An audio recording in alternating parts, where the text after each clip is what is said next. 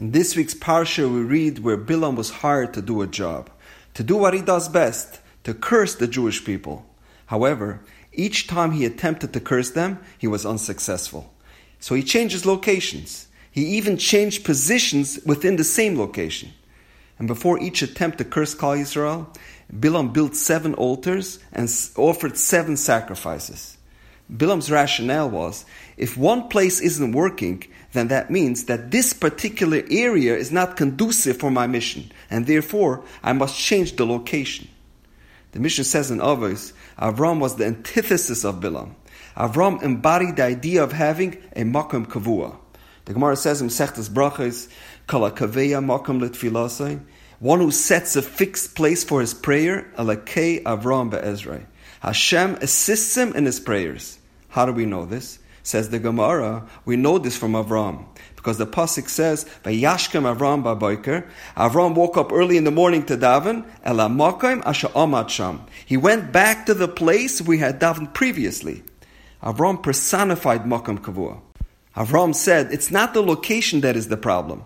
If my tefillah is not effective, that means I have to change myself. I must be more diligent and immerse myself in a process of self-analysis and contemplation during davening. Ela makom asher amad sham.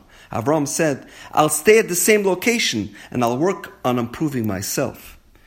People have the mentality, if I need a Yeshua or if I need to daven for something, that means I will have to get on a plane and daven at the kever of a tzaddik in a distant country. It has often seemed as if the yearning and longing we have for spiritual enlightenment is in direct proportion to its distance. The further, the better. But the Torah tells us, Torah and its observance is not illogical.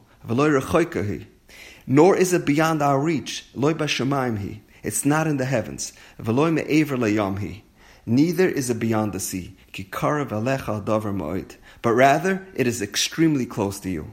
We don't need to climb tall mountains to discover HaKadosh Baruch Hu. We don't need to fly to Uman and Meron or Karistir to daven for Yeshua. We don't have to travel to foreign countries to find inspiration. Karav Hashem l'chol karav. The beauty of Judaism is that Hashem is close.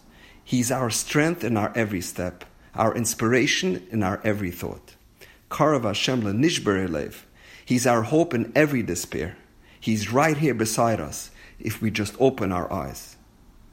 There's an apocryphal story told about an American Jewish woman in her 60s who traveled to North India to see a celebrated guru. There were huge crowds waiting to see the holy man, but she pushed through, saying that she needed to see him very urgently. Eventually, after weaving through the swaying crowds, she asked to speak to the elusive guru himself. She was told that he's in the middle of intense meditation, and it may still take many, many hours before she may see him. But she insisted that it is extremely urgent, and that she only needs a few seconds of his time.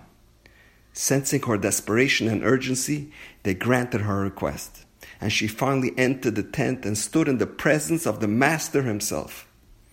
What she said that day was very succinct, and has entered the realm of legend. She said 3 words, Marvin, come home. Then again, a little louder for emphasis, Marvin, listen to your mother. Enough already. Come home.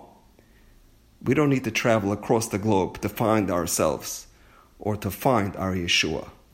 And now, we know. Have a wonderful Shabbos.